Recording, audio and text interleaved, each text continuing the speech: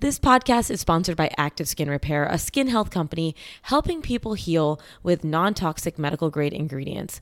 Active Skin Repair utilizes a molecule called hypochlorous acid. When applied to the skin, the molecule works by mimicking the natural immune response to cleanse, soothe irritation, reduce inflammation, and support healing of a wound. Just a quick spray or dab can help with a wide range of issues ranging from cuts, scrapes, sunburns, rashes, including stubborn diaper rashes. I discovered Active Skin Repair Baby when my daughter had wicked diaper rashes, and it's now part of our diaper rash routine. Apply and then use your balm or ointment of choice. With over 500,000 happy customers and thousands of 5-star reviews, you now have one simple solution for all your family's skin health needs. Visit ActiveSkinRepair.com to learn more about Active Skin Repair and to get 20% off your first order by using code PEDSDOC. That's 20% off your order by using code PEDSDOC.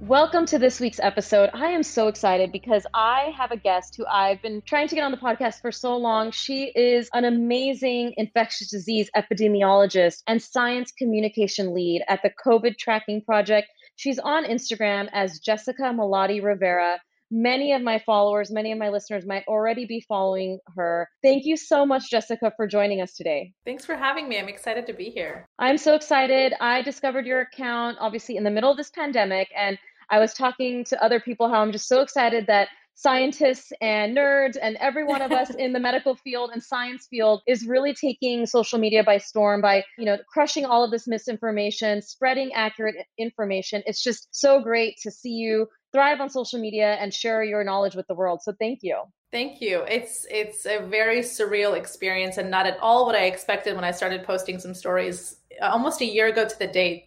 Last year. Yeah. We're recording this on March 10th, and then the pandemic was officially declared on the 11th. So yeah, year anniversary. And as many of you expected, we're going to be talking about COVID.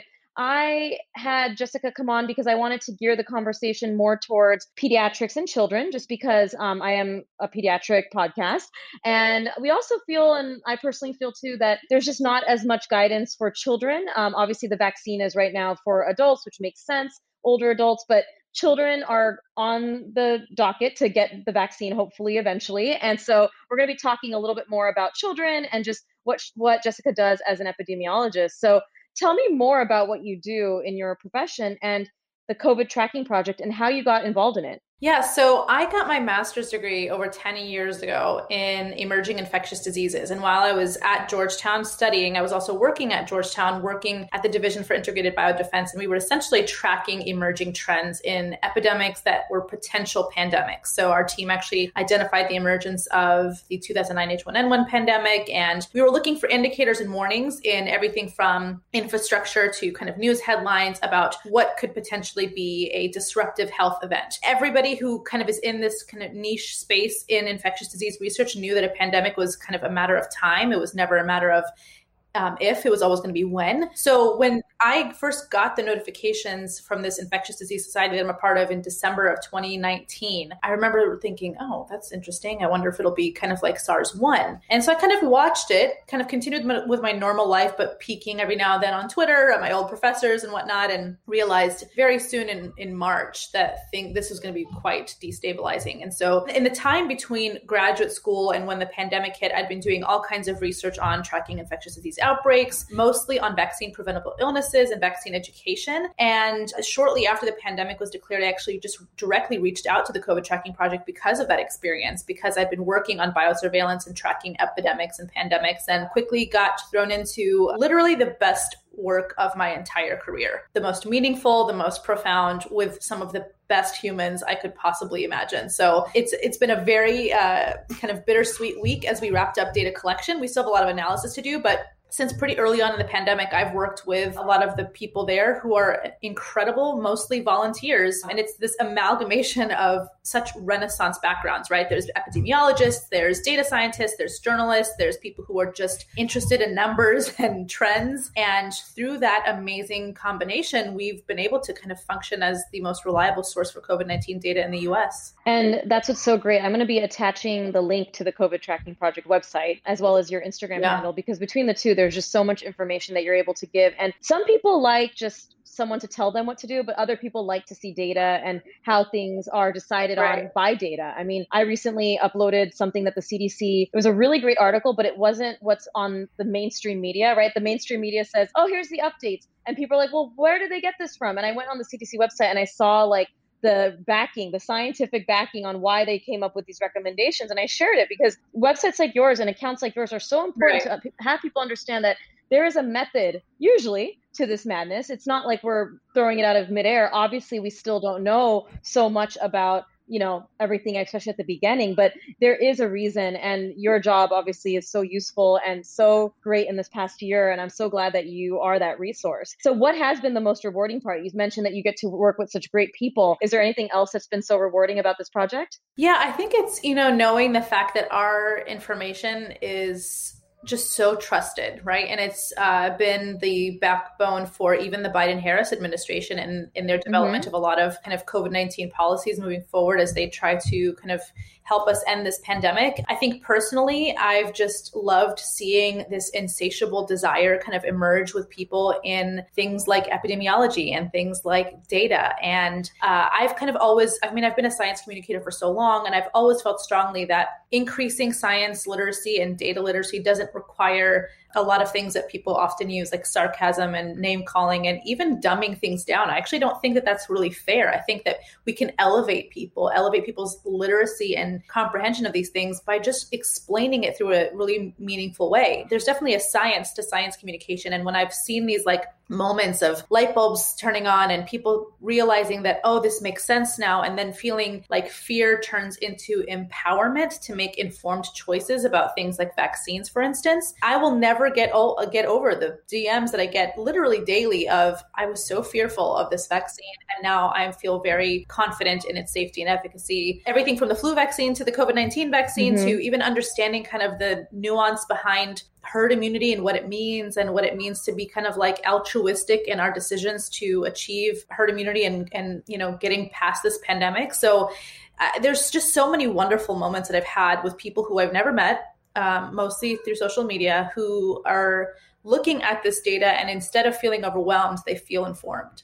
Yeah. And that movement from fear to empowerment, that's exactly what I think most of us on social media, especially whether you're a doctor or a science educator, I mean, it's just so important that we share all this accurate information. And like I said earlier, a lot of this information we're still learning about too, right? Like, I mean, you spend every day learning about all the things that we're learning about this virus and transmission. And well, if we open this and do this, but it's just so nice to give it in such a way that people can digest it. And I agree with you. We don't need to dumb down. Like, I actually feel that same way when I'm a pediatrician and talking to moms and dads and caregivers in my office. I just need to explain it to you. I don't need to put it in some weird language you don't understand. But if I say you have X, Y, and Z, let me explain to you why we say that, what it means. And that's amazing. Yeah. I love that. And, I had you come on because I wanted to gear this conversation towards children, because I'm the Pete's Doc Talk podcast. And I know we may not know all the answers. And a lot of it may be assumptions and just educated guessing. But when do you foresee kids starting to receive the vaccination, given the current rate of vaccinations? I mean, 3 companies are now on the market. I believe there's one more coming in the United States, hopefully soon.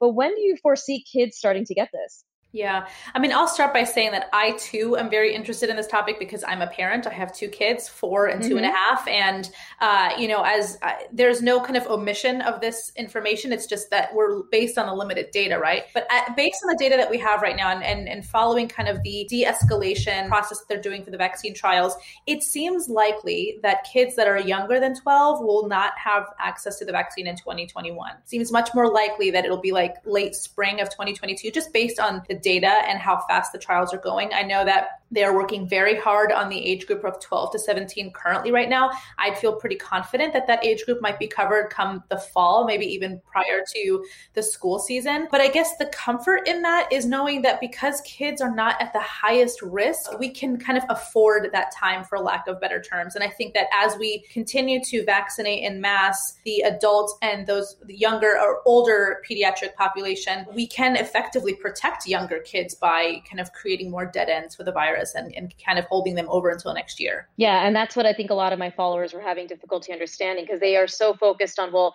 what my child's not being protected. I'm like, but if you can protect more people, so if more adults get the vaccine that are eligible to get it, if the older children get it, we're going to, like you said, squash that virus and create dead ends so that we hopefully don't bring it home to our younger children who are not able to get it. I mean, that's the purpose of vaccination, right? I mean, that's why, precisely. I think people forget that's why we vaccinate the Tdap and all the other vaccines we give our little infants, in that we're trying to protect that child who may be too young or ineligible to get it because they have a medical condition. This is the purpose of vaccination. So I know we both agree that if you can get the vaccine and are eligible to get it, you should try to get it, because it's going to really help everyone. Absolutely. I think this is so important. You know, I didn't mention that obviously you're a mother, and are your children at home right now, or are they in? Yeah, they're home with you, right? They're home full time, and they've been home full time since March. Our school in San Francisco, where we were before we kind of relocated for the pandemic, stayed open, and they were successful in not having any outbreaks. But I was just kind of I was choosing to err on the side of caution, and just knowing that we had the ability to keep them at home. And this was just such a unique time for all of us to be at home. It has come with many challenges, believe me. I mean, I'm working way more than full time. My husband has a very demanding job, but we feel like this has just been the right move, at least for this last year. We are eager to get them back into school, knowing that people are getting vaccinated and teachers especially are being prioritized. But yeah, they've been home for a year and counting. Yeah, and I know you were on the cover of Parents Magazine, right? Talking about that. That was so awesome. I'm actually going to try to see if I can link that, because I feel like I'm talking to a celebrity, and I know you don't feel that way. I know you don't. We talked about that. Not at all. I get it. And I appreciate you. And that's why I love you even more, because you're totally not a celebrity like mine, but you are a celebrity to me. And to so many of my followers. And it's not, and when I say celebrity, as you know, it means that we just value your opinion so much. And it's just so nice to see you thrive in an area that you're so knowledgeable at. And that's what I love as a fellow person in healthcare. You know, I love seeing people who are educated, spreading their education with the world. So again, thank you so much for that personal, experience with your children, and then also your professional expertise. I don't know about you, but warmer, sunnier days mean more time outside, more activities with the family, and less time to think about what to eat. Fuel up for the summer with Factor's no prep, no mess meals. Every meal is fresh, never frozen, dietitian approved, and is easy to warm up. I dream of their spicy jalapeno lime cheddar chicken daily. With 35 different meals and more than 60 add-ons to choose from every week, you'll always have new flavors to explore. Factor meals feel like a treat when I'm in mom boss mode, working from home or taking care of the kids, with the restaurant-style meals with premium ingredients like filet mignon, shrimp, and blackened salmon. Head to factormeals.com/PedsDocTalk50 and use code PedsDocTalk50 to get 50% off your first box plus 20% off your next month. That's code PedsDocTalk50 at factormeals.com/PedsDocTalk50 to get 50% off your first box plus 20% off your next month while your subscription is active. I have the perfect gift for Father's Day, Melon Premium Headwear. These are the best hats and worth every penny. Check all their 5-star reviews if you don't believe me. Without a doubt, the most durable and comfy hats you can find. My husband is hat obsessed, but he's been wearing the same old beat up hat that was losing its spark in heat and sweat. We got some Melon headwear, and now he just can't get enough. Melon hats are built to last 5 times longer than any other hat. And my favorite part? No more gross hat smell. With natural antimicrobial properties, sweat doesn't break down the hat. No sweat stains and no smell. And if you need to wash it, they come right back to life and look brand new. They offer 3 different size options to fit everyone's head. Our favorite is the Legend hat. My husband wore it to an outdoor party and he got tons of compliments. Use code PEDSDOC at checkout for 30% off your order. If you're trying to figure out a Father's Day gift, trust me, this is exactly what they want. Go to melin.com and use code PEDSDOC at checkout for 30% off. Melon rarely offers discounts, so don't miss this opportunity.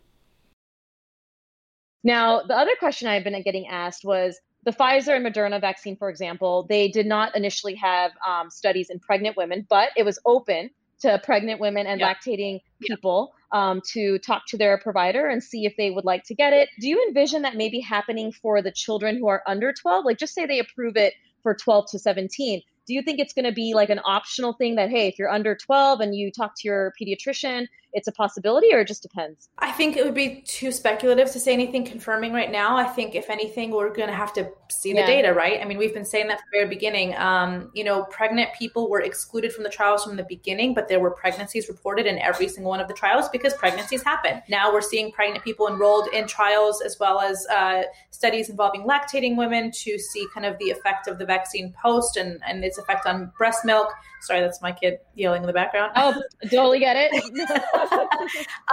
But I think that if the data is compelling, it'll be interesting to see what the kind of recommendations they make for younger populations, because they are actually going to be enrolling for 6 to 9 and then potentially under 6. I even saw mentioned that they're doing infant enrollment in some places. I haven't seen any confirmation of that yet, but they may just wait for that data, again, because they are not the most acutely at risk for those severe outcomes. So knowing that children are not acutely at risk, and we can kind of clarify that because I think there is a miscommunication that sometimes happen about like what risk means and what we mean by that. But knowing that they're not at risk for severe disease compared to like obviously our 65-year-old grandparents, people with maybe medical conditions, do you think it's important that we get these kids vaccinated? Like, do you think we need to vaccinate children to get to herd immunity, or is that something that if we vaccinate enough adults, we may not need to? Absolutely. I mean, when we talk about population coverage, we're talking north of 70%, right? Mm-hmm. We have to include the pediatric population to have that. I think that's about 25% of the population are minors. And so they are included in that percentage. And I think that because of that percentage, they need to be part of the equation. I do think that when it comes to vaccinating kids, I want people to understand too, when we say acutely at risk, it's not that they are at zero risk. It's not that there haven't been cases of severe COVID or MIS-C with pediatric cases or even deaths. There have been deaths in every age group, but we're talking about the overwhelming kind of morbidity and mortality in each age group. It doesn't present the same way in younger kids, but like we were mentioning earlier, we can effectively protect them by having everybody around them vaccinated until they're eligible based on the data to get that vaccine themselves. So I do think it's going to be important to vaccinate younger kids. There's also this larger conversation of, will this virus become endemic, kind of like how H1N1 did? It's also possible. It's also possible that we kind of through herd immunity, as our bodies become stronger and more immune, it becomes less of a nuisance. It becomes less disruptive to our public health. Would you get the vaccine for your children if it gets approved for them? If the vaccine is approved, then I trust that means the vaccine is safe and effective for that age group in which it was tested. And so therefore, yes, if that is available to my kids based on their age, I will get them vaccinated for sure. Yeah, same with me. And I think that's another thing that people are getting confused about when I ask on polls, would you get your child vaccinated? It's the understanding that it would be approved, whether it's emergency use authorization or whatever it is. I agree with that. I mean, and we're so lucky right now that so many people have gotten vaccinated in the adult world to see the benefits of the vaccine. And also people are reporting side effects to be safe. We are seeing that it is a safe vaccine overall. And that is so great to hear. You agree that it is important that we test differently in children, correct? In terms of we need these vaccine trials. Why do you think it's important that we need to test differently, that we need to test in children also? Yeah, I mean, because our bodies are different, right? We need to understand kind of what effects it has on different populations. And, we include different ages in clinical trials so that we can understand kind of on average of a healthy person in this age group, they have these types of immune responses. They have these types of adverse events. They have this kind of proclivity to long-lasting immunity. That's how you get that rich data so that we know that it is, safe in this population. There's never kind of a single anecdote that can solve all the problems for all the people, right? The more specific we can get in our trial designs, the better data, the more reliable data there is. And you also mentioned something about whether it's EUA or approval. I feel like there's also this kind of, and this is partially due to the way that this has been communicated publicly, an EUA is not a subpar approval, right? An EUA still requires a very rigorous submission, very rigorous data, and a very rigorous analysis of that data. In fact, fact, none of the companies were even allowed to submit for an EUA application until they had 8 weeks post-vaccination data, because that's typically the window in which an adverse event would be reported. And I feel like there's still this misconception that an EUA adds to whatever kind of haste or rush that people are perceiving, but there was just absolutely no shortcuts, and there were no kind of, compromises made in the quality of this data. I have every bit of confidence that these will have full approval. Authorization is precisely that. We're in a public health emergency. We need to get things out. Yeah, thank you, because I feel like that happened a lot when it got approved. And my husband and I were lucky enough to get it back in January, soon after the emergency use authorization. And people on my social media were like, it's too soon. You don't know enough about it. And I'm like, I think people forget the process that goes into even getting it to become emergency use. And I mean, we both know that a lot of the vaccination, this whole pandemic has been politicized in the United States. So many people felt like it was rushed on a political agenda. I mean, there was a lot of naysaying, and I'm so grateful me and my husband were able to get it. This was very exciting. And obviously now the grandparents and older people are getting it. And eventually, I think in Alaska, they're now allowing 16 plus to get it. I mean, it's all so exciting that people are actually starting to get this. So I agree. I think there's just so much unknown, and just people didn't know because of how it's portrayed in the media, and also just, they're not getting it from the right places. Pandemic parenting has been rough. As parents, we take on a large mental load. Have you ever thought about what may be interfering with your happiness? Is something preventing you from achieving your goals and true happiness as a parent? BetterHelp will assess your needs and match you with your own licensed professional therapist. You can start communicating in under 48 hours. This is professional and confidential counseling done securely online. It's more affordable than traditional offline counseling, and financial aid is available, and services are available worldwide.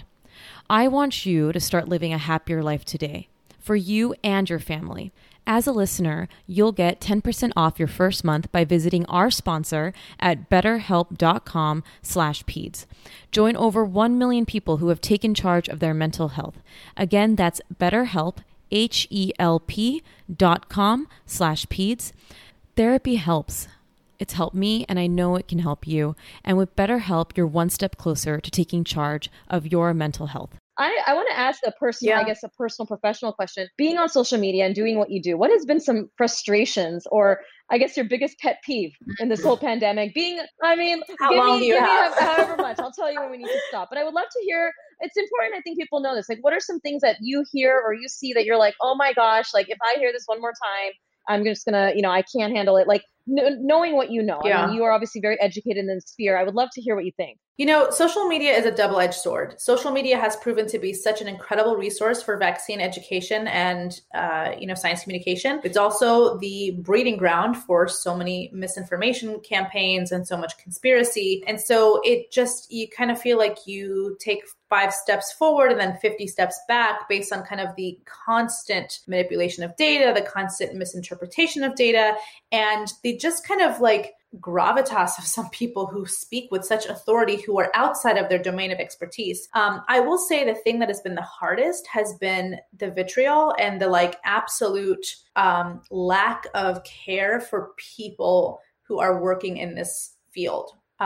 I'll be more specific and say that I get accused of being a pharma shill every single day. I've never received a single dollar, not one, from a single pharmaceutical company, from any of the manufacturers. I have every single hour that I've put on social media has been out of my own free time. And I feel very strongly about it. And that's why I do it. And people get really ugly when it comes to things related to pediatrics, especially when you are encouraging things like vaccination based on data. I'm literally not telling anybody to do anything. I am providing the information so people can make informed choices. And yet I have been attacked a number of times in very kind of gruesome ways, done like scrolling down to pictures of my children, calling them vaccine injured, telling me I'm a terrible mom, that I should get investigated for poisoning my kid. And, they even went so far as to, report me as misinformation, which didn't go anywhere. But it just gets so ugly really fast. And I think people don't see the humanity of people in healthcare and people who are in science who are legitimately trying to do this because they care and it's not for profit. And I feel like if you actually look, and always the claim, they're like, oh, follow the money. Well, really, if you actually follow the money on the other side, they're usually selling something. And it's usually something that is a little snake oil like, right? I don't ever feel like I have thick skin. And I feel like people think that I do. I'm actually extremely sensitive. I get my feelings hurt. And social media requires thicker skin than I have. And I think that is something I've kind of forced myself to kind of developing in order to kind of maintain the kind of cadence that I've developed for posting online. But it's painful sometimes. It is. No, I mean, the reality is, yes, people on the outside, and I'll be honest, even before I got on social media, I would look at some influencers, not in the medical space, but just other influencers, and they would lament about like some things that were happening. And I was like, oh man, like that sucks. Like I would watch them like be upset about the negative messages they get. And I'm like, that must suck. But like, how much can they get? Like, there can't be that much. Like, people are not that mean. I got on social media and I realized how mean people are and just really take it personally to your child. And that's just, to me, the worst. I mean, you can say something about me, but when you start to talk about my son or obviously your children, worst. You feel so much that mama bear, like, excuse me, you don't even know me. It really, really hurts. And, like you said about that thick skin, I mean, we are givers, right? We are going on this platform. You included, obviously, you just mentioned, without any financial agenda, right? We're spending our free time. I mean, you probably spend upwards of maybe 15 hours on social media a week. Like, it's a lot of time that you're not getting paid for, and you're doing it because you love it. And people don't get that. Like, people don't get that when you're doing that, you're a giver in nature. And when you're a giver, there is some people pleasing that can come with that. And with that comes, it's really hard to keep a thick skin. I agree with you. My husband we always talk about it when I get that hate messages and all that. I'm like, oh my gosh. And it's really hard to be a giver in a public space and not put that wall up, because you are a loving human being and you want to share all the things you want to do to keep your kids safe, keep other people's kids safe. And when they're saying you're injuring your child or you're doing this and how could you, and really trying to drag you into the ground, even though they're not right, because I feel the same, even though it hurts. Oh, for sure. It hurts a lot. Oh, yeah. Yeah. I mean, it could be like objectively laughable what they're actually saying or accusing me of. To feel so misunderstood and misrepresented, it hurts. And I think that, I'm very eager to see these social media platforms put their money where their mouth is when it comes to being committed to kind of cleaning up the misinformation. I've seen some good steps, but I feel like you take one down and 10 more come up. And so I feel like the work is endless. I'm not quitting anytime soon. I'll be doing this for the foreseeable future because people want it and I enjoy giving it. But, this is going to be a very, very long process of kind of building trust in science, rebuilding trust in scientists. I think some of that distrust is legitimate in cases of, communities of color who have had some trauma in the background. But I think that, there's a lot of work that needs to be done in order to kind of prevent the next pandemic and also infodemic, because those two things just come hand in hand. And unfortunately, we've seen that with literally every single infectious disease outbreak. And now that it's common knowledge, people understand that this happens. It's not just, people in my space who study the trends of these kinds of outbreaks. I'm hoping that more people are on guard to know that, there are a lot of people out there trying to hijack the messaging, trying to cause more fear, distract you from the actual science, and try to tell you there are other solutions when there aren't. Yeah. And it's so frustrating for us. And then I can only imagine all the people who are not science-based, right? They're trying to figure out, well, who do I believe? Like, I have this person who has 1.5 million followers that are telling me to drink celery juice to avoid COVID. Or I have this person who has X amount of followers. Like, who do I believe? And it's sad. I mean, it's sad and it's scary because we know that, yes, we can put on that thick skin when someone says you injured your child with vaccines, because we know that's not true. But what about my moms or parents who are like, well, did I? Because someone said this and someone said this. And I know you are doing the same. Like, I literally spend so much of my time trying to reduce that anxiety that social media has created. So it's like I'm using the same weapon that is also injuring other people in other ways. Like, it's hard. It's a tough space. And I so appreciate you talking about that, because I think it's an important thing that people need to understand for people who are trying to educate the world on science related and healthcare topics. Are you tired of searching Google and ending up in a rabbit hole at 2 a.m. thinking that you're ruining your kid? Stop and visit pedsdoctalk.com. My website is your new Google with a search feature to search all content that I have that is free or available by purchase. And let me tell you, there are a lot of free goodies there, like free printable PDFs for how to handle a choking incident to milestones to monitor in your kid. My website provides information regarding the health and development of your child, including parenting and sleep. My goal is that you stop those middle of the night searches that lead you nowhere but into the land of anxiety. My goal is to guide you to be the confident and calm parent I know that you are. Make sure to visit pedsdoctalk.com and use the magnifying glass to search. Want even more? Make sure to sign up for our newsletter by visiting pedsdoctalk.com/newsletter, where you can get the latest and greatest in child health news and parenting tips delivered directly to your inbox. That's pedsdoctalk.com/newsletter. Hey, are you loving the show? You're halfway through, so I hope that you are. This is a reminder that if you love the show, appreciate our guests, and want to continue to hear amazing conversations, to leave those reviews and ratings. Reviews and ratings are how a podcast continues to grow and reach more people. And the more people we reach, the bigger we can get and the more amazing free content we can provide for you. Yes, you may hear some ads like this one, but my goal is to be able to provide free and accessible health, development, and parenting content to you via the show. Leave a review and rating and update reviews after you hear a powerful episode. Thank you for tuning in. I appreciate this so much, Jessica. The last question I have is about the recent CDC guidelines. So obviously we're recording this on March 10th. So a couple of days ago, they announced that a vaccinated individual can now be around other vaccinated individuals. But how would you interpret that for children? Yeah. So I think that we need to be very clear about what they're saying and what they're not saying. So what they're saying is that vaccinated people, fully vaccinated, meaning 2 weeks after your final dose. So if that's J&J, that's after your in single dose. If it's after Pfizer or Moderna, it's 2 weeks after your second dose. That's when you are fully vaccinated. Those people can hang out with other fully vaccinated people in private settings without masks or distancing. And that is a very specific kind of combination of variables. They also said that vaccinated people could potentially hang out with another single household if they are unvaccinated without a mask, assuming that the people there are of low risk. I personally err on the side of caution almost always. I don't feel comfortable yet as an individual or even to make a public health recommendation that there should be intermingling of vaccinated, unvaccinated without masks. But they're saying that you kind of have to do a risk assessment based on who there is at the greatest risk. And that should be the determining factor for people who are in that gathering. Mm-hmm. They also said that if you are vaccinated, you don't have to worry about the same kind of quarantine and isolation protocols. But what was not included and what was very obvious to parents and to caregivers was that children weren't included in this conversation. And that's partially because the vaccines right now are only approved for, at least Pfizer is, for 16 and over, and kids are not eligible for vaccination yet. So what does that mean for families getting together? This is how I'm looking at it. Because kids, again, are not at the highest risk of these severe outcomes, I think what they're saying in so many words and not so many words is that vaccinated households could get together without masks and distancing, while also understanding the fact that what is the risk exposure for your kids? Are your kids in school?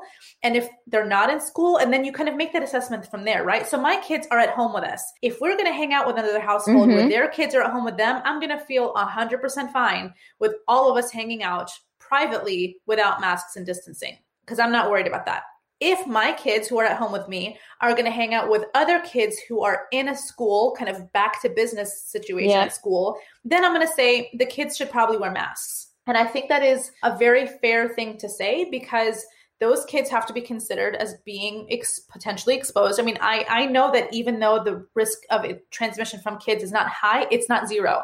And I personally know people who have gotten COVID because their kids brought it home from school. So it is possible. So I think it's based on your vaccination status and based on your exposure risk. And you have to factor in schooling and other group activities that the kids have to make that assessment of whether or not the kids can hang out unmasked and without distancing. Beautifully put. I am so excited that you mentioned that, because when I put a post up, I talked about, yes, the vaccination, and then I had to do a whole clarification because I wanted to make sure people understood. And I didn't have time because it was like 11 at night. And I was like, I need to get on my stories and make sure people understand that your children, if there's multiple children getting together, that there is risk there. And I agree with that completely. As a pediatrician, obviously I would, because you're more of an expert at this, but that makes total sense. I mean, you have to assess the risk here. You got to understand that there are germs. And again, when I say that children are not low risk for severe disease, I still don't want them to get sick. I mean, we're trying to reduce them getting sick in the first place, but we understand that if there is an exposure, if they were to get COVID,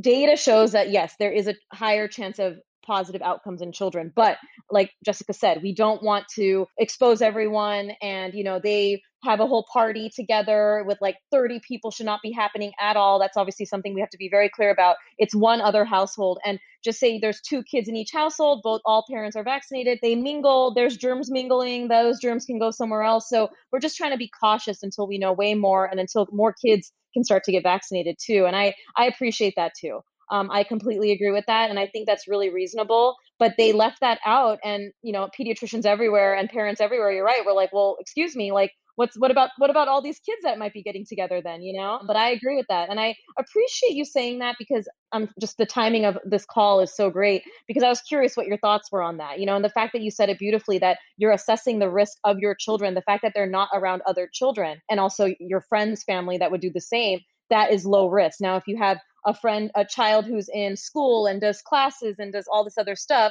risk creeps up. So any human contact increases risk. So if your child is in contact with a lot of other humans, you need to have a conversation with that parent of that other family saying, what are you comfortable with? There is a risk here, right? Yeah. I mean, I think that's important. Well, and I think too, a lot of people might say, well, my kid is wearing masks at school and they practice all these things. Well, yes, but it's not zero risk, right? The lower people you are around, the lower your risk is. And so you want to think about this, especially when you're talking about these mixed households of unvaccinated and vaccinated. That's why I think everybody should still kind of err on the side of caution there. And I think, kids to kids are another population we need to consider. If, people are very concerned about what this means for kids, well, let's think about what the risk is for kids and their exposure levels for kids and make that choice for them based on their environments. And I think it's not going to be long for, most educators and administrators in school settings to be vaccinated. I think that when that happens, it's going to also dramatically reduce the risk of being in school. Once all the adults kind of around them are vaccinated, I think that these policies, these guidelines are going to change based on the data. And it's probably going to be maybe this summer or fall when we can start to see before these kids can get vaccinated that you can start having even more combinations of households without masks and without distancing because most of the adults are vaccinated. Oh, it feels very hopeful. Are you feeling hopeful for the first time this year? I feel like 2021 hit and I'm like this, I feel much better with just the way the vaccines being rolled out. I mean, just in many different things, I do feel a light. Obviously, we still have so much work to do, everyone, right? We still have to do all the stuff that we were doing, but it does feel like the most optimism I've had in this whole pandemic. Yeah, I do. And I mean, I've always erred on the side of cautious optimism, and I definitely feel like the end is in sight. I do think we are at this really critical point in the pandemic, though, where it is a race between the variants and the vaccines. And it's very disheartening to see some jurisdictions kind of like see the finish line and then just like start walking and not finishing well in this race when we really cannot lose our stamina here. Wearing masks is the bare minimum. It should not be something that we should make any policies about removing these mandates. I understand if you want to make modifications to capacity limits and to occupancy stuff, like I get that. You can have the conversation in a tiered, strategic way. But if we don't get ahead of the variants by boosting our daily vaccine rates, we are at risk of having a fourth surge, and I don't want that to happen. And I do feel confident, especially now that J&J is in the pipeline, that we can start vaccinating kind of 3 million plus a day. If we start doing that, I really think that the next 4 to 6 weeks are going to tell us what the next 4 to 6 months are going to be like. And I'm hopeful that, because our increase in vaccinations, we will essentially outpace the variants if we can. That's great. Oh, I hope so. I mean, you're right, though. I mean, the mask mandates being dropped in many countries, and it's so frustrating. And I live in Florida, where right now we have mask mandates indoors in terms of grocery stores and any indoor establishments, right? If you're walking down the street, you don't need a mask. That's the rule right now in Florida. But I am afraid that they're going to get rid of those mask mandates in those grocery stores and in these other places where I live in Florida, because I'm watching other places. But thankfully, our mayor is really good, that we haven't been, listening to our governor so much. So I guess that's okay. But that's beyond the point. But no, this is really important. I think this is so great to hear the cautious optimism. I know that phrase you've mentioned many times on your social media, and it's so important that we keep that with every different change that's made with the CDC. Remembering to wear that mask is the bare minimum, and it's so easy. I mean, I actually like it.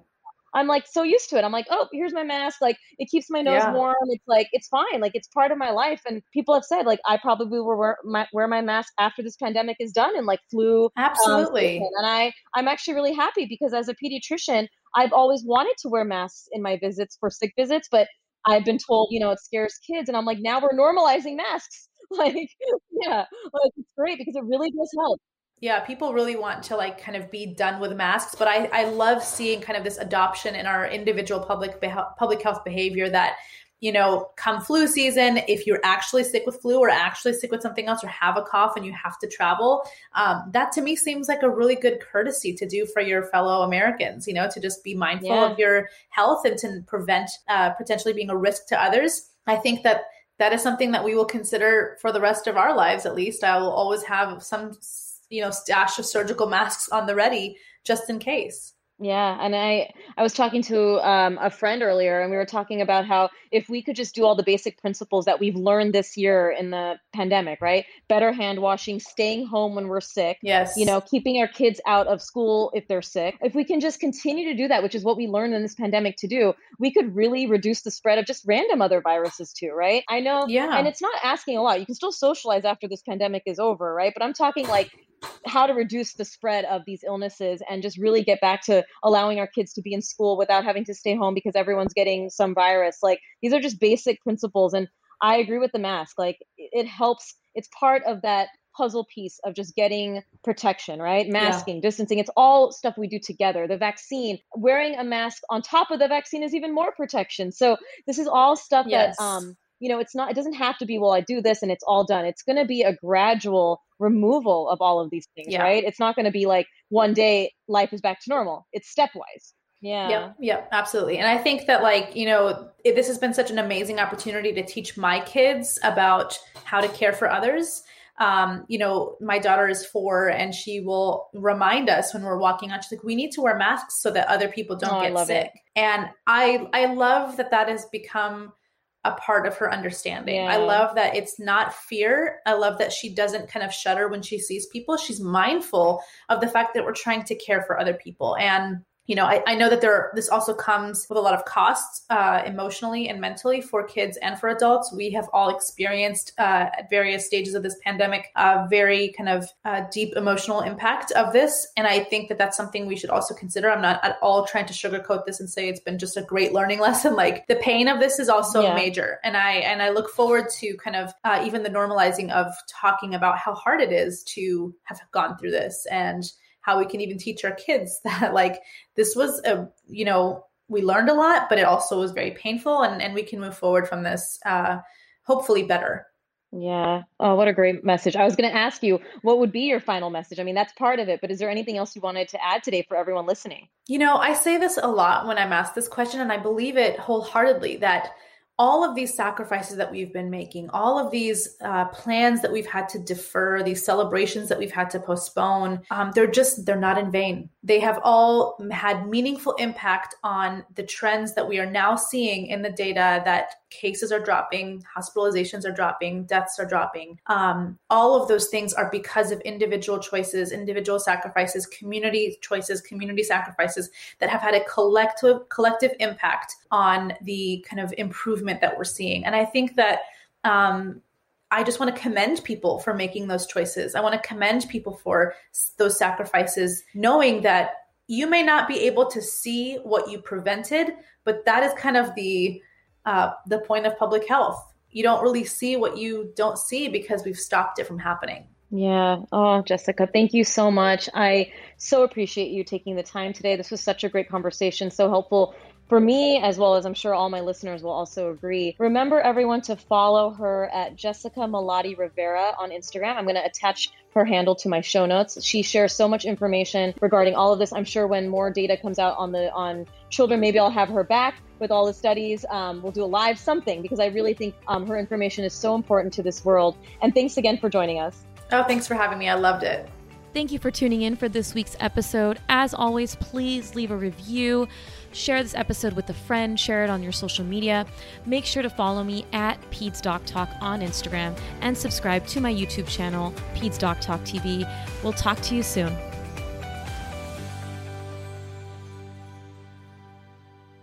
Hi there, I'm Andrea Owen, self-help author with 19 translations of my books, global keynote speaker, and life coach.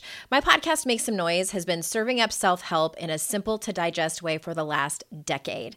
The topics brought in each episode are practical and easy to implement around topics such as working through fears that keep you stuck, different modalities of therapy, managing your negative self-talk, and more. We bring you guest experts, solo episodes, and I even coach listeners on the air around relatable struggles. I also do my best to weave my sense of humor into some heavy topics because, let's face it, life can be pretty hard, and it's so much better when we can have some fun while walking through our challenges. Whether you're seasoned in personal development or just starting out, Make Some Noise podcast will help you become the best version of yourself, the person you're proud of when you look in the mirror and show up in your life. Simply search Make Some Noise with Andrea Owen wherever you listen to your podcasts.